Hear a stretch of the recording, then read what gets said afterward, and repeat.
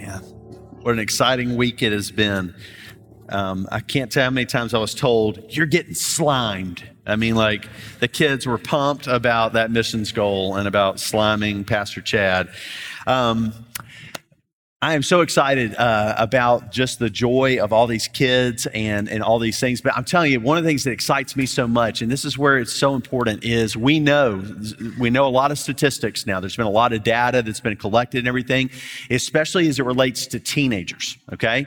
That teenagers, that as they have relationship with other adults in a local church and with a pastor, okay? So not only the senior pastor, but with a pastor in the church, that becomes a number one predictor of whether they're going to continue in their faith in the college years. Right now, the statistic is that college students that, you know, a kid that's maybe been in the youth group and then they get to college, it's only 1 out of 5. So only 20% continue in their faith. The other 4 usually either go through a time where they just aren't doing much of anything, or they then go into a place where they say, I don't believe this anymore. But as we've looked at what's the data say, the data suggests that if students have relationships with adults and with pastors in the church, they are far more likely, almost 3 times more likely, to continue in their faith in their college years. So can I just tell you, I don't think there's a family in here, a parent in here right now that's like, yeah, I hope they outgrow this. I hope that they get over this Jesus thing.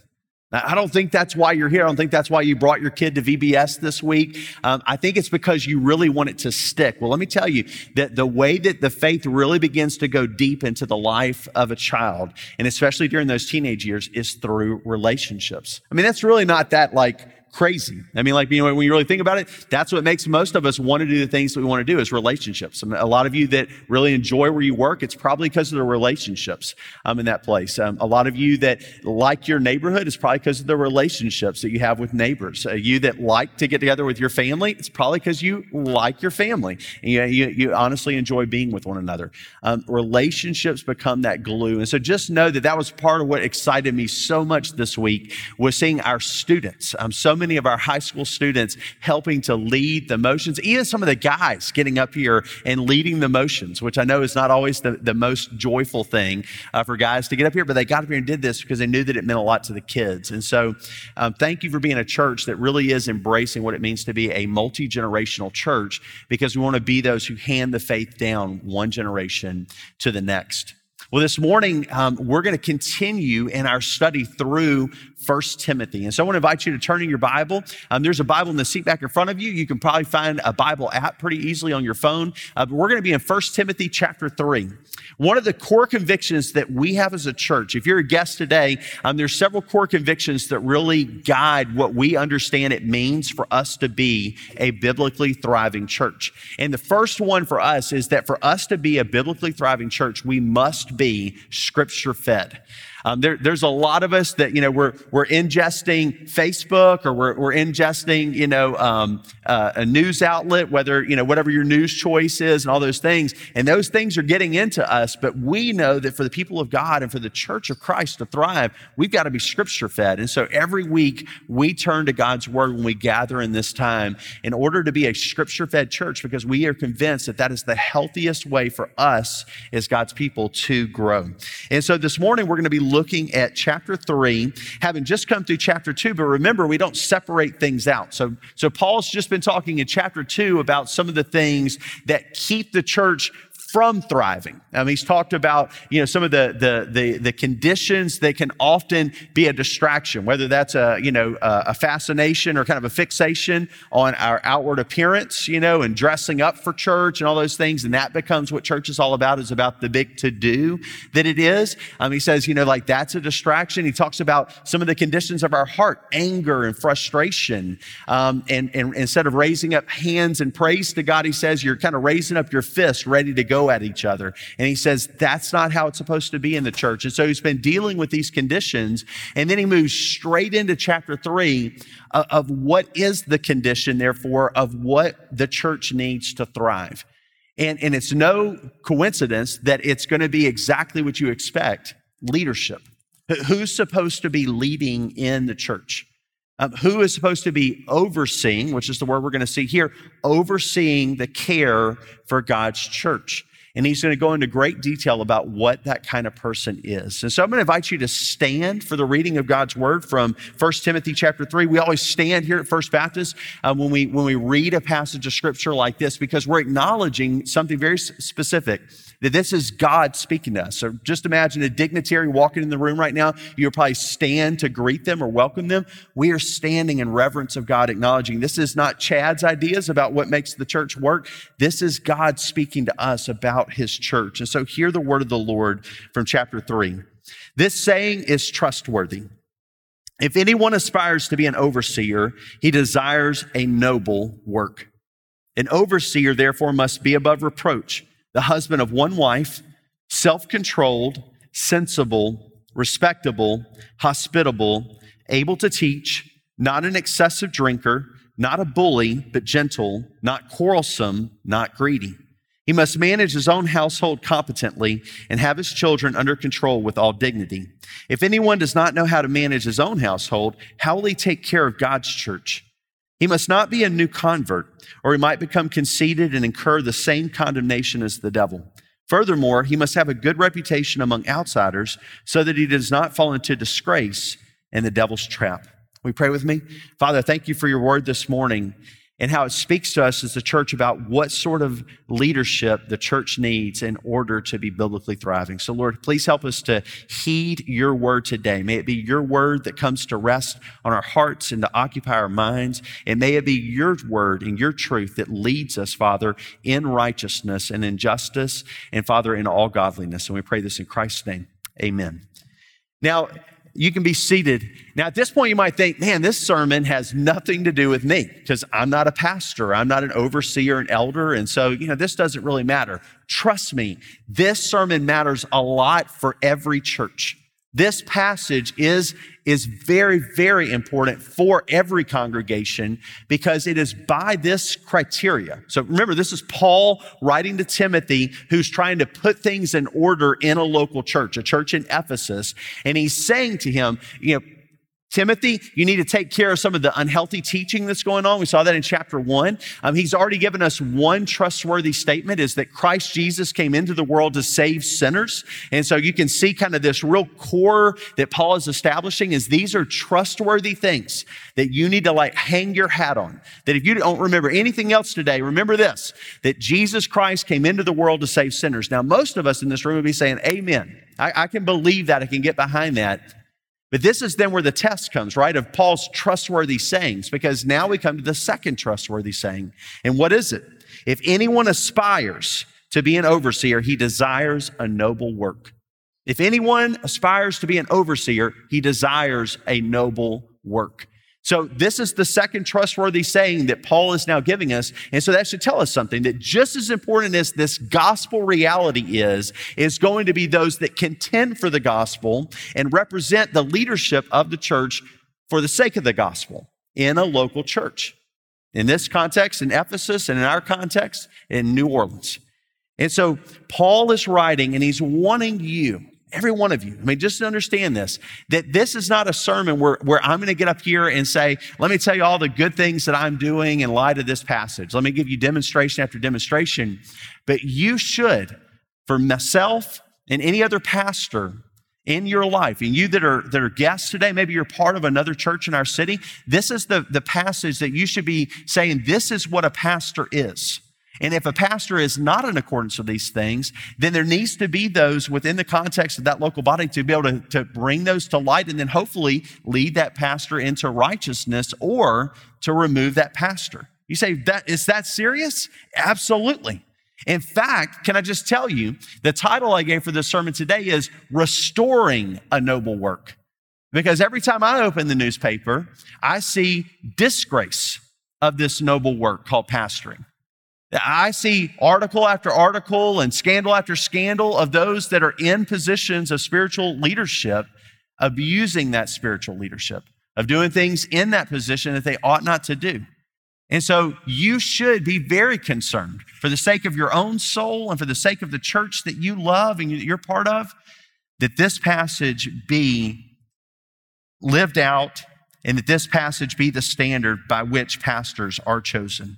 And so what we're going to see today is really kind of 4 buckets. So a lot of times when I come to a passage of scripture like this, and I see lots of lists, okay? So you'll notice here in this text that Paul begins to dive into this noble work, as he defines it, is that he starts saying, must be above reproach, husband of one wife, self-controlled, sensible, respectable, hospitable, able to teach, not excessive drinker. And it's just doom, doom, doom, doom, doom. And each one of these are important, but sometimes for me, it can be helpful to kind of create buckets, like things that all the smaller pieces go into, because it gives me a handle to try to remember these things and to hold on to it. And so that's my hope for us today, is that these words that I'm going to use are kind of derived from the text, but they're also a little bit distinct from the text so that they can become handles by which we hold things. And so what we're going to see is that the noble work of being an overseer. And let me just stop for a second and do a little time out and say that the word overseer here is used interchangeably over in Titus, which is another letter written by Paul,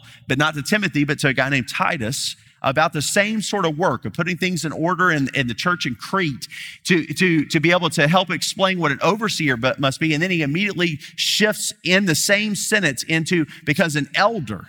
And so then we see the synonymous use of overseer and elder. But then you turn over to 1 Peter, and in 1 Peter chapter 5, we see overseer, elder, and pastor all being used in the same paragraph. And so what we begin to see, and this is a conclusion that many of us have drawn through study of the New Testament, is that the words overseer, elder, and pastor are used in a very synonymous way. And they may actually be kind of like different facets on a diamond. You got one diamond, lady, if you've got a wedding band, but it's got facets to it to where the light hits it from different angles. And so each one of those, maybe those phrases, overseer, elder, and pastor, may speak to different dimensions of this one thing. Here at First Baptist New Orleans, the title that we use is pastor. We think it's a clear one, and it communicates kind of the caring role that a pastor should have in the life of a church. So it's important for us to acknowledge that different churches use different words. Here at First Baptist, we use the word pastor. And so the main idea today is the noble work of being an overseer, elder, pastor. And so I'm just going to kind of lump those together because, recognizing they're used synonymously, requires godly, number 1, character. And then number 2, conduct. Number 3, care. And number 4, caution. So all the words start with the letter C. So if you can remember the letter C, you're going to have a good handle on remembering this passage and some of the content of it.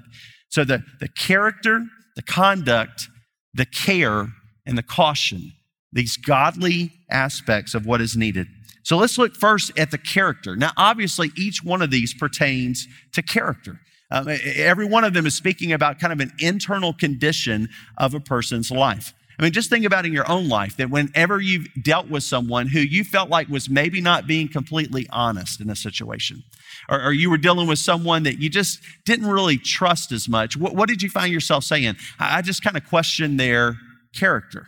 Like what's really going on the inside, that there's some discrepancy between what I'm seeing on the outside and what seems to be on the inside, or that they're acting one way, acting nice and trustworthy on the outside, but really I'm kind of questioning the internal condition. So Paul speaks to that. Paul goes straight into the inner condition of a person because he's hopeful and believes that there's going to be more correspondence between the internal when it's good with external good than just trying to conform through outward behavior and internal condition. So he dives right into the heart by saying this: he must be above reproach. And this idea of reproach is that there really shouldn't be anything in this pastor's life that would cause you to say, oh man, I didn't know that about him. I didn't know that he did this kind of thing. There shouldn't be anything in his life you say, well, Chad, that could be a lot of things. That's right. It's kind of a blanket statement, above reproach. So what that means in the life of a pastor is that a life of a pastor is often going to be one where you're having to make wise decisions about what to engage in and what to decline from. And that's a difficult thing because every culture is a little bit different when it comes to some of the things that might be reproachful. But rather than just leaving it kind of a blanket statement, big and broad, he moves into some of the specifics of what that character should be producing and what it should look like. He says the husband of one wife. Now, this is important to understand, is that in the first century context, while there was some polygamy that maybe wasn't as prevalent as some writers have made it to seem, but there were these relationships with concubines. And you say, what is a concubine? A concubine was kind of a functional wife, but you hadn't entered into the same marital relationship, so she didn't get all of the same rights as a wife. And you say, man, that sounds terrible. That's right. God never prescribed that sort of relationship in his word, either in the Old Testament or in the New. You say, but I see it in the Old Testament. It is never prescribed.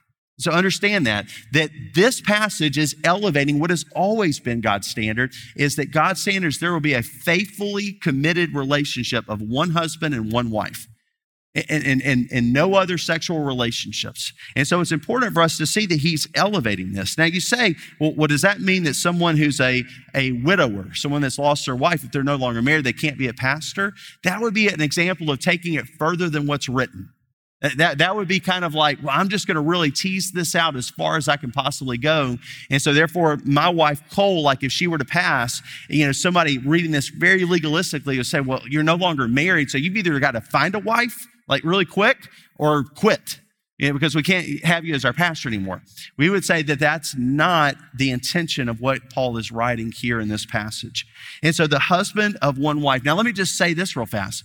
Just because you don't divorce doesn't mean you have a healthy marriage. Can I just say that?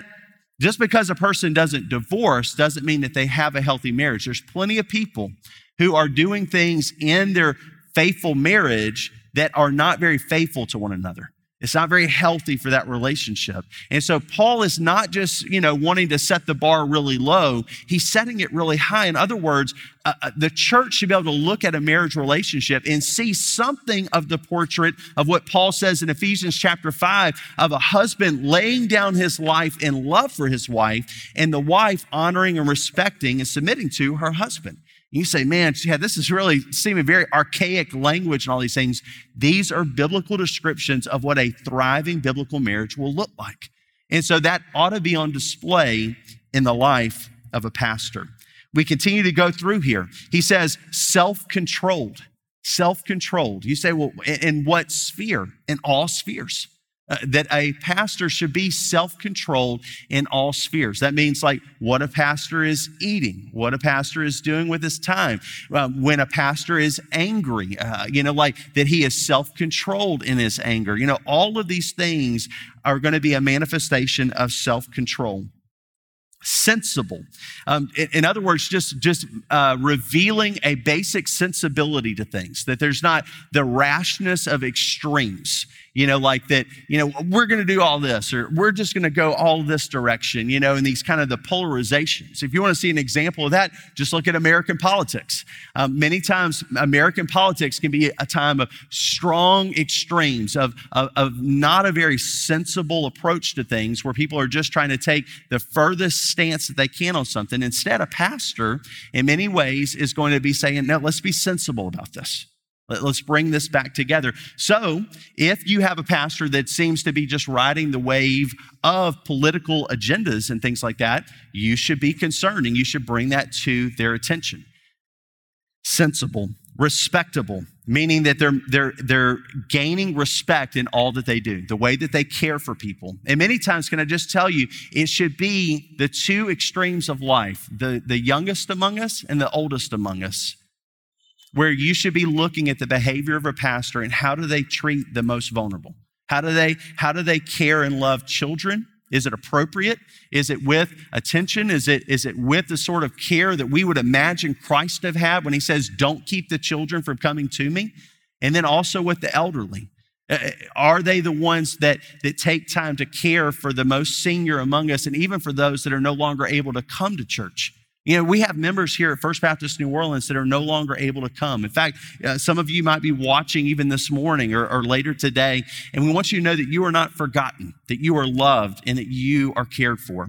In fact, we have an entire group of our deacons here at First Baptist. We'll be looking at our deacon ministry and through the passage that's coming up in verses 8 through 13 next week. But there's a group of our deacons that they are devoted solely to caring for widows and for homebound members of our church. They go and they visit, they care for them, they demonstrate the love of Christ for them. They are not forgotten. And that's how it ought to be, because many times it's easy, right, for a pastor. Some of the language that gets used in church circles, and I'm just like taking you behind the veil, is, what's called high capacity members. What's that mean? Rich members. There's this insider language that sometimes gets used. And you know what? It can be easy for a pastor to begin to be respectable to those who have higher income, those who maybe will be able to give more. And can I tell you, that should be unacceptable. That you should be able to look at your pastor and say, it doesn't matter any condition of a person, whether they're the wealthiest or the poorest, whether the youngest or the oldest, whether they are in the prime of their life or the end of their life, it doesn't matter. He shows them the same respect as he does anyone else. That's what James cautions against, is that you give a seat of honor to the wealthy, but you tell the poor to sit over here. That shouldn't be the way. Respectable treatment is demonstrated in respect for all people. Respectable. Paul continues on. He says hospitable. That idea of hospitality is not just that, anybody can come to church here, but not anybody can come to my house. No, the idea of hospitality in the first century would have been the willingness to open up not only the church building on a Sunday morning, because they didn't have church buildings, or some of them maybe were gathering at synagogues. And then it's not till later we see the formation of buildings, where churches would gather. But instead, it was sharing of your own life, that you would invite people into your home in order to share life together. Now, obviously, I would invite you all over for lunch today. We wouldn't all fit in my house, but one of the things that even in my own life that I have been blessed by, and where I've seen the beauty and the goodness of God's word with hospitality, is the benefit that it is to our family. Right now, and every other Wednesday occasion, there's been a group of young adults. That's one of the things that's very important to me, is that next generation of leaders, that next generation of church leaders, and those are going to be leaders in the church, to be able to spend time with them, to learn from them, to grow with them, because they are just hungry. And sometimes that becomes infectious in my life, because I want to keep growing. I want to keep learning. And so there's nothing better than for me to get around somebody that's hungry for the word, to be able to be infected with that. And so we have them into our home. And can I tell you, one of the beautiful things of God's design when we open up our lives, when we open up our homes to one another, is the benefit and the blessing that it can be to the other people than just you that live in the house. My daughter and my son, my two oldest, they love that every other Wednesday, because they join in the conversation with young adults that are a little bit older than them, but they're part of conversations where we're talking about real things, talking about same-sex marriage and about homosexuality, and how do we deal with these sort of things in our culture today without seeming hateful, but also not compromising on the truth of God's word?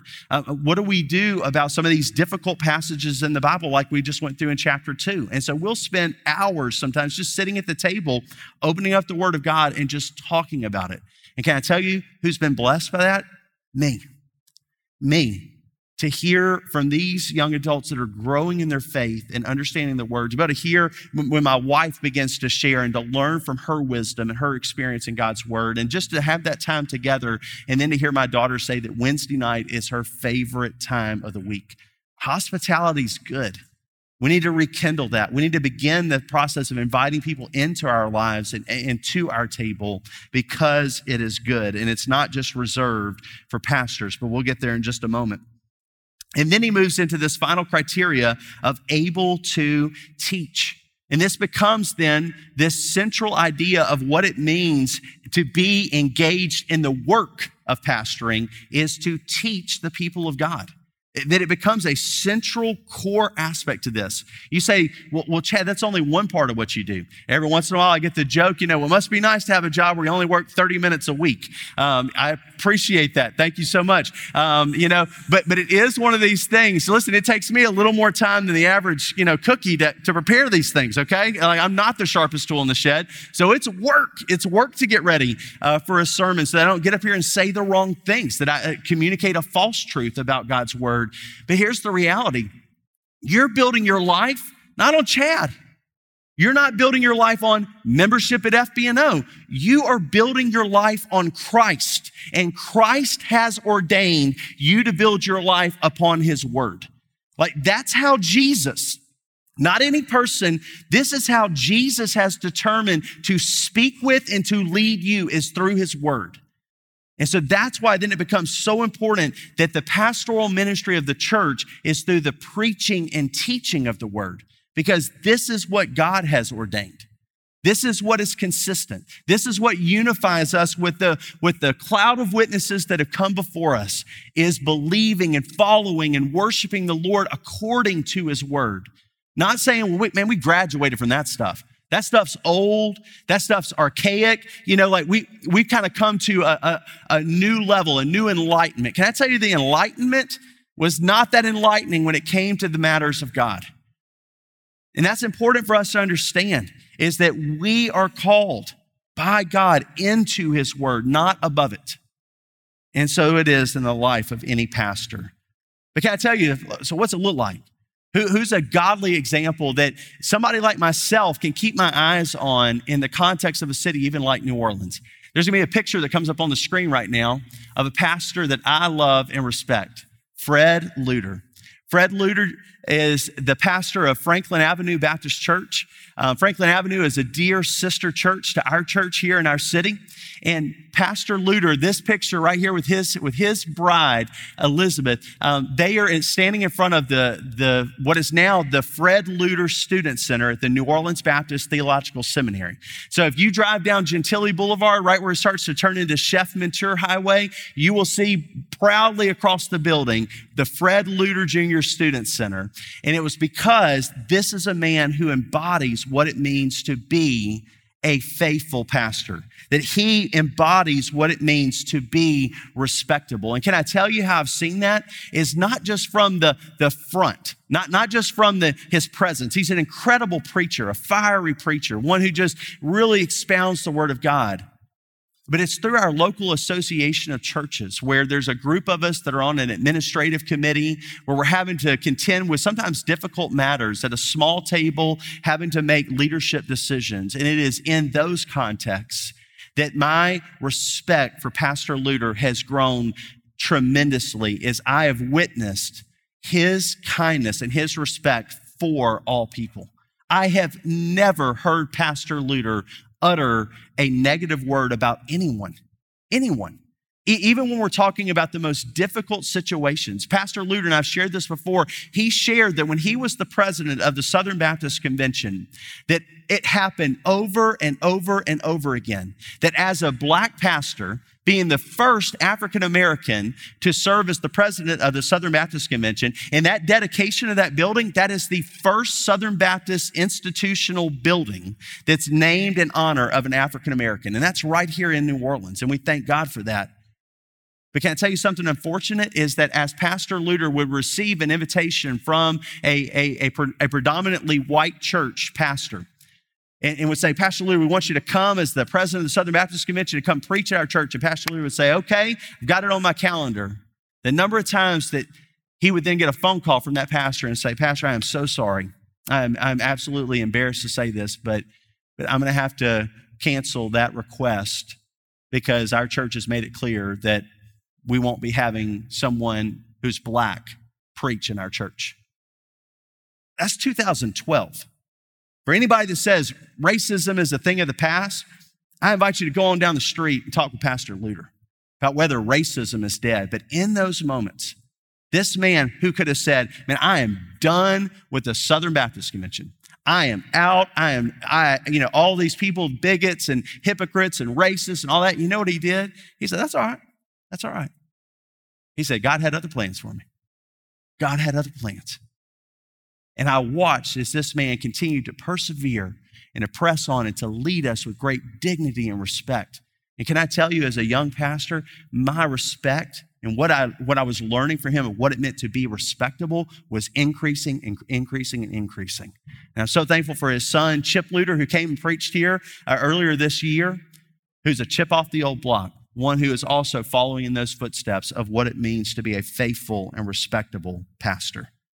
Second, in addition to character, the noble work of being an overseer, elder, pastor requires godly conduct. And we kind of move into that. And obviously, remaining faithful to your wife, That's essential and has already been talked about. But notice that then Paul kind of shifts and he talks about some kind of different aspects. And he talks about in verse 3, not an excessive drinker. Now I realize that when we get into context like this, where we say, well, then probably the best idea is not to drink at all.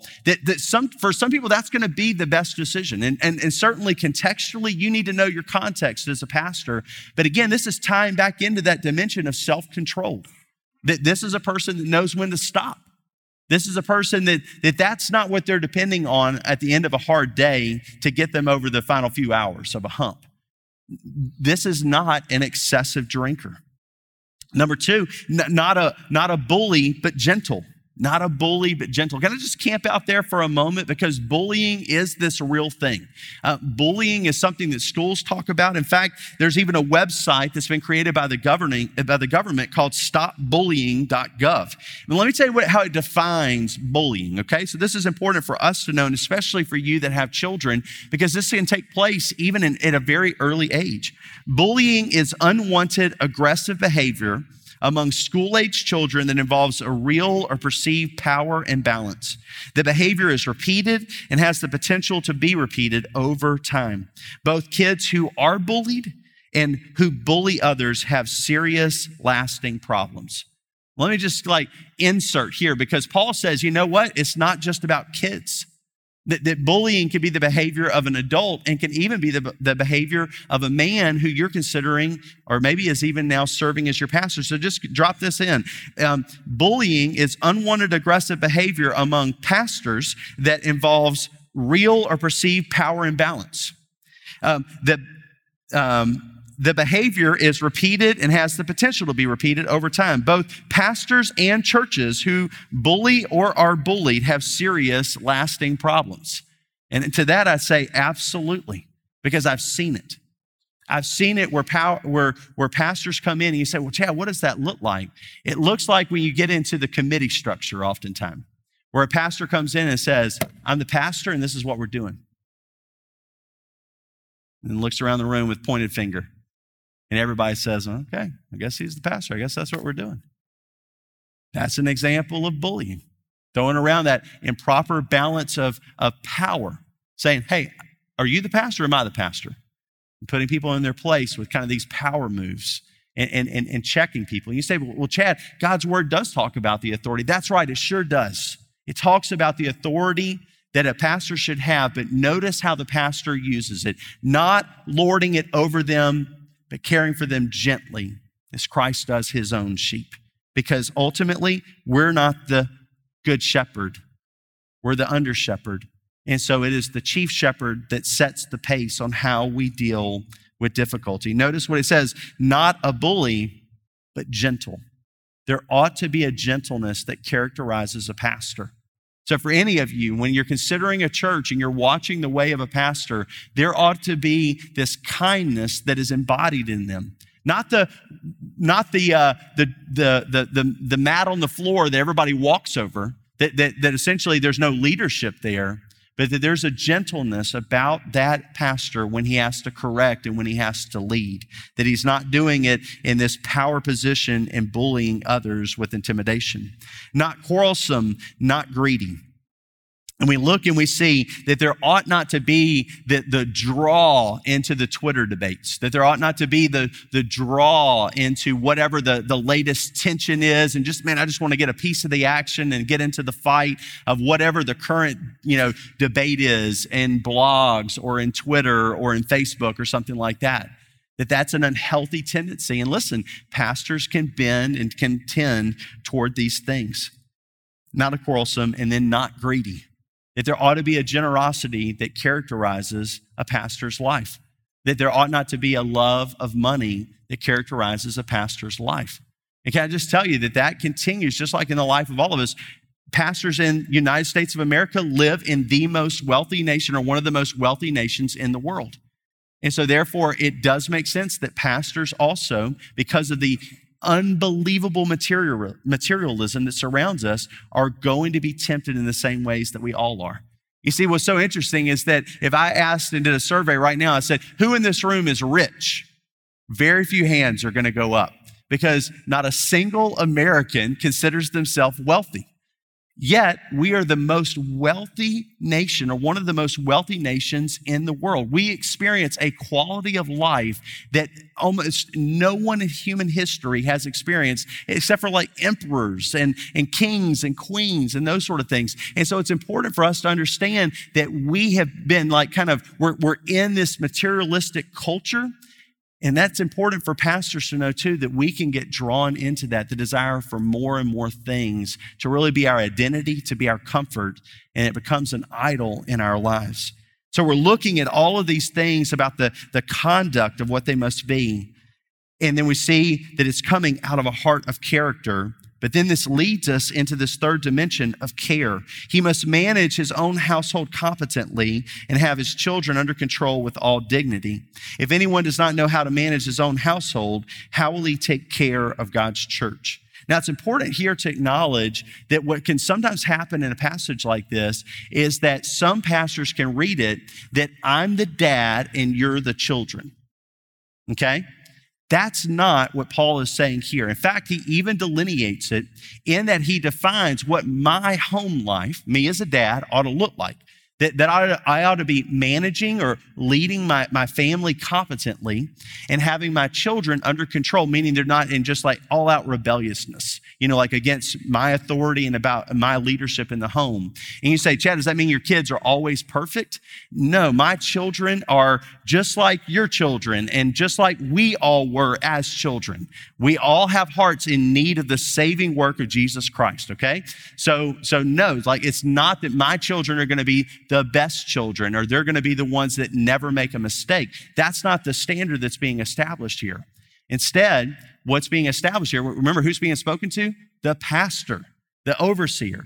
How are you going to handle it? How are you going to achieve this respect in the home? Well, it's by doing all of these things before.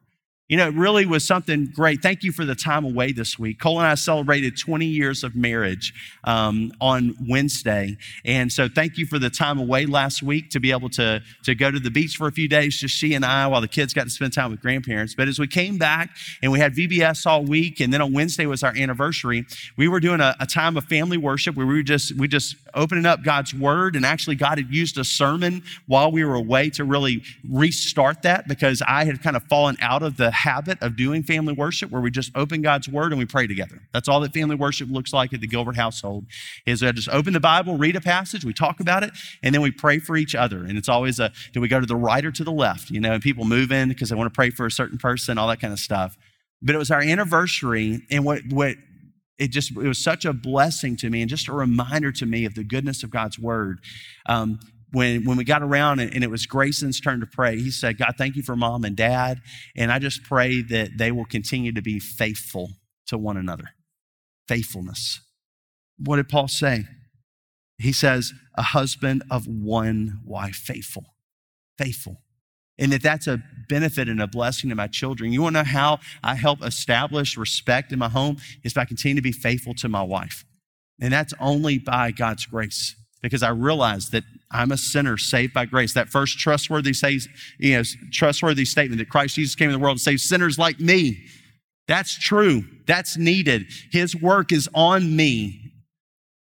And I'm thankful for my children. But notice what Paul does is he says, if anyone does not know how to manage his own household, in other words, how to lead his own household, how will he take care of God's church? He doesn't say, if he doesn't know how to keep his children under authority, how's he going to keep the church under his authority? He doesn't use that delineation. And that's important, because sometimes the strategies that parents will use in order to keep their children under their authority, pastors will come in and begin to do with the church, to treat the church like children. I don't know any adults that like to be treated like children. That's just not a strategy. But sometimes that's what pastors fall into. And some pastors develop this thing of, I'm the dad and you're all my kids. And so there has to be a uniformity that exactly how I do it at my house, that's how you're going to do it at your house. If I say it's okay to watch at my house, then it's okay for you to watch at your house. If it's okay for my family to go there, then it's okay for your family to go there. And we begin to do it in this unhealthy way when that's not what Paul is driving at. That's not the communication that he has here for us. And that's important for us to know, because sometimes I see in different pockets, especially like with certain networks and things like that, a little bit more of a push toward that of the pastor is the father of the congregation. And can I just tell you, you got one father and I ain't him. Okay? We have one heavenly Father. Paul's real clear about this. And so that's an important distinction that we need to make. And he says, because he has to take care of God's church. Now, if you want to know about this word, take care, what's that look like? Well, this word, and I love that it's only used in one other place in the Bible. This word that Paul uses. And I don't know, I wish I could say with certainty that he had this in mind, but we know that Paul knew Luke, and it's Luke who uses this word when he recounts the story of the Good Samaritan. And what is it that the Good Samaritan does? The Good Samaritan is the one that after multiple people have passed by a man that's been robbed and stripped of his clothes and beaten almost to death and left on the side of the road to die, that a religious leader walks by, don't have time for that. Another religious leader walks by, don't have time for that. But then finally we have this Samaritan. And you have to understand the Samaritans weren't looked at very kindly by Jewish people. They were kind of this half Jew that was actually even worse than that. And so it was like, there was a lot of tension there. And so Jesus takes the person that everybody else would have despised and he says, this is the good example for all of you to follow. I mean, right now it would be like, it's like, an American walks by and then maybe, some other country we have a good relationship and then a North Korean walks by. I mean, like that's the tension. You're like, whoa, okay, that's a little jarring. Yeah, that's what Jesus is doing. He says a North Korean walks by in this moment and he sees this U.S. citizen on the side of the road and he cares for him. And what does he do? He picks him up, he bandages his wounds, he puts him on his own animal, which means he's got to walk rather than ride. And then he takes him at the expense of his own pocket. He pays for this man to be cared for. He takes care of him at his own expense. He's the one that notices the ones that are wounded and hurting. He's the one that cares for them out of his own personal inconvenience, out of his own personal pocket. He cares for those individuals. You say, well, what does that look like? Here at First Baptist New Orleans, we have a group of pastors that truly I see embodying this, but there's one pastor that I want to mention today to you that I see this example of over and over and over again. It's Pastor Bob Moore. So many of you know Pastor Bob. He works with our senior adults mostly, but he's always working behind the scenes in order to make things happen. The fact that we're in a room right now that's, air conditioned and all those kind of things is because he and Johnny Parker, who's right back over here, and Elkanah, who we're so thankful for, they work behind the scenes to make these things happen. But I've watched over and over and over again as I've walked into Bob's office to ask a question, and he's on the phone with one of you that's going through a difficult time, having a time of prayer with you, visiting those that are sick, visiting those that are homebound. I mean, of really caring for people, but then also being the first one in and the last one out, because he wants to be sure that this is a good experience where things go right for you as the church when you gather and when you then do ministry in our city. And so I'm thankful for pastors like Bob Moore that demonstrate the care of Christ. But then Paul concludes with this caution. He says that there needs to be a godly character about a pastor, godly conduct, godly care, and then a godly caution. And look how he ends here. He says he must not be a new convert or he might become conceited and incur the same condemnation as the devil. Can I tell you, one of the risks that pastors always run is conceit. The reality is that pastors have to get up and they have to preach. And sometimes, and listen, we're just going to have like real conversation right now. Okay. So this is just us talking. Okay. So like, this isn't me getting on to anybody, but sometimes what people can do is they can treat this like an episode of American Idol. And it's like, did I give them, the thumbs up or the thumbs down today? Did I like the sermon or didn't I like the sermon? And it's kind of this, so what that can do, can I just tell you the negative impact that can have on a pastor is it makes you want to please the people. And can I tell you one thing that God's word cautions pastors against over and over again? It's pleasing people. I'm supposed to be pleasing God. So you say, well, so Chad, does that mean you need to preach boring sermons that aren't engaging? I don't think so. I think God's word is so engaging. And I think it's so interesting that it would be a shame for me to come up here and then butcher it by making it seem like a a boring document that has no relevance for your life. Instead, what does it look like for me to be faithful? For me to just simply preach the word. In other words, notice what we've done this morning. We've just walked through a passage of scripture and I'm expounding on it and maybe applying it and maybe illustrating it like with Pastor Luter or Pastor Bob Moore, but I'm not adding to it. I'm not replacing it. I'm not saying, well, that was a good thought. Let me tell you what I think. And then getting up here and just going on about what I think we should be looking for in a pastor. An executive leader, someone who takes control in any situation, one who always embodies a presence of calmness and control and all these things. Instead, we're just looking at the word. And can I tell you, it's that often as pastors begin to do a good job, especially in the realm of preaching, that they can become conceited. And can I tell you how conceit actually looks? It actually looks like Monday through Friday, how a pastor prepares. That's how conceit actually gets manifest. You see, I can act like I'm not conceited. That when you come and say, man, Chad, that was an incredible sermon, I say, oh, thank you, to God be the glory. I can say that and give good lip service like I'm just, really a humble person and all that kind of stuff. But conceit looks like, I don't really need to prepare for this. I don't really need to pray in preparation for this time. That Monday through Friday, during the work week, that's where conceit gets revealed. And that's an honest confession of a pastor that at times I have become conceited and I've prayed little in preparation for messages and I've prepared little. I've just leaned into a giftedness maybe to stand before an audience and talk rather than doing the hard work of preparation, of actually looking at the words and studying and doing all of the work that is required. But then second, furthermore, he must have a good reputation among outsiders so that he does not fall into disgrace and the devil's trap, hypocrisy. Can I tell you one thing that no pastor search committee has probably ever done is gone to the neighbor of a person they were considering as their pastor and said, what do you think about Chad? Your neighbor. Oh, I don't even know him. I bet no pastor search committee, but hey, this is just a freebie for anybody that ever watches. If you're ever on a pastor search committee, then you probably ought to talk to the neighbors of that person. You probably ought to talk to the coworkers. You probably ought to talk to some distant family members and say, what do you think about this person? One of the things I love, we've been working with a company called Oxano, and there's been a consultant, a guy that's been coming in and helping us to work on just real clarity with our mission and our vision and our strategy and our values and these sort of things. His name is Brian Rose, and I love Brian because every time he comes into town, we'll usually go somewhere right around here to go grab a bite of lunch before a team of volunteers goes into a 6-hour meeting once a month. 6 hours of working on this stuff and doing this really diligent work. We'll go around and inevitably, every time we've gone out, we're walking down the street and Brian will say, how you doing? Hey, you know that church over there, First Baptist New Orleans? He's like, what do you think of it? He'll just ask people. He'll ask our waiter or waitress. He'll be like, hey, he's with First Baptist New Orleans. Do you know that church? What do you think of what's the reputation of that church in this community? He'll ask him that. And can I tell you, a lot of those people are like, I don't even know what you're talking about. There's a church over there? It's amazing, right? Because for us, it's like, we're off the interstate. You can see us, In fact, one of my neighbors, when I asked him the same question, he was like, the missile silo.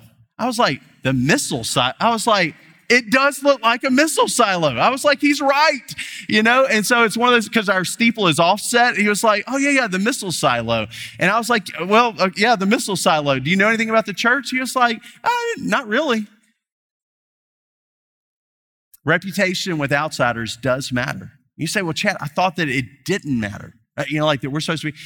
It does matter. But can I tell you that in a culture that's increasingly maybe opposed to some of the biblical norms that we see in Scripture, there may be now this sort of disgrace that Christ himself experienced just for saying the truth. So that we have to hold that in tension. That just because you maybe have, a neighbor that's living in a lifestyle that you would say, I don't believe that that's God's design.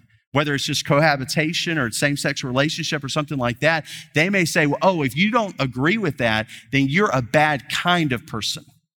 So there's become a new social definition of what a good kind of person is, and so we have to be cognizant of that.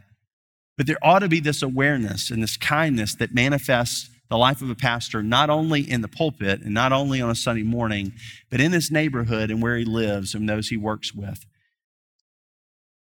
Character, conduct, care, and caution. These things ought to manifest the life of any pastor.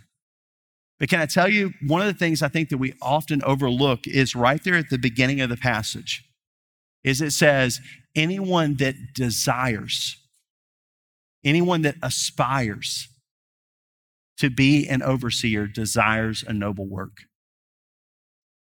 One of the things I love about the churches that I see that have a plurality of elders. And you say, what is a plurality of elders? That's where you have multiple pastors that are caring for a church. Is that many times in those contexts where there's a plurality of elders, there are often those who are in other occupations than just being a full-time pastor. It's a businessman or an attorney or a doctor or a teacher or someone that has a trade skill. It's just these godly men who desire, who aspire to be an overseer, to care for God's church, and that they are laboring with those that maybe are devoting themselves to the full-time preaching and teaching and leadership of God's church and in God's word, them laboring together. And so I wonder today if there would be those in this room, that there would be maybe some men in particular in this room that right now are saying, man, I just can't imagine leaving my occupation, leaving my profession. I just really love what I do, but I can't deny that there is a desire, a love to do more in the church of God, to serve as a pastor. Man, I would love that, but I feel like I'm supposed to be doing this occupation. Hear the word of the Lord. Anyone that aspires, that desires to be an overseer desires a noble work, desires a noble work. I would rather us as a church explore what does it look like for those that are not only called to be a full-time pastor, but those that desire this noble work, to be able to come into that space and to serve in that way for the benefit of this body. Many times we look at different forms of church government and it scares us and we say, I don't know, it seems like a lot of power condensed in one group and those sort of things. Did you see that in this passage? I didn't. What I saw was the kind of godly man like Fred Luter, the kind of godly care like I see in Bob Moore on display. What I saw was something that is the kind of thing that the kind of person that I want to fix my eyes on and being just like them. And that's what every church needs to thrive. And so today, I'm going to ask you just to consider, just to enter into this space of just saying, God, today we want to pray for our pastor. Maybe you're one of those guests that's from another church and you just want to take a moment. I want to encourage you, pray for your pastor. Pray this passage. Pray that they would be all of these things in accordance with God's word. But I want us to pray also for the pastors of this church, and that this would be a church that has a biblically thriving servant leadership that we need of overseers and pastors, and that God would raise up more. That God would raise up more, that God would call out the call to serve in this capacity. Will you pray with me? God, today, I thank you for your word and how it puts into such beautiful clarity the kind of life that is to be present in the life of an overseer, an elder, or a pastor. Because, Lord, we know that that is how you've ordained your church to be led. So the teaching and the preaching of your word through these godly examples who are godly not just one day a week, but they're godly in the home, they're godly in their neighborhood. And so, Lord, today we pray, God, today I pray for the pastors and the churches in our city. I pray that every pastor in our city, that they would be in accordance with your word, that they would be godly pastors who are godly of character, godly of conduct, godly of their care for their family and for the church of God, and also godly in their caution against things that can creep in and make our lives unfruitful. I pray the same for the pastors of this church. And Lord, I pray for those today that you are calling, God, to pursue this noble work. Lord, forgive us for some of the structures that we've built that have kept the called from answering the call. But Lord, instead, we just pray that if it is your will, that you would stir up that individual, Father, that man, to be an overseer in your church. We pray this for God's glory. Amen. to invite everyone to stand. We're going to sing a song of response before we enter into a time of fellowship. But if you're here today and you just need to pray, one of the ways that we respond with a passage like this is in prayer, because a pastor is to be an example to the flock.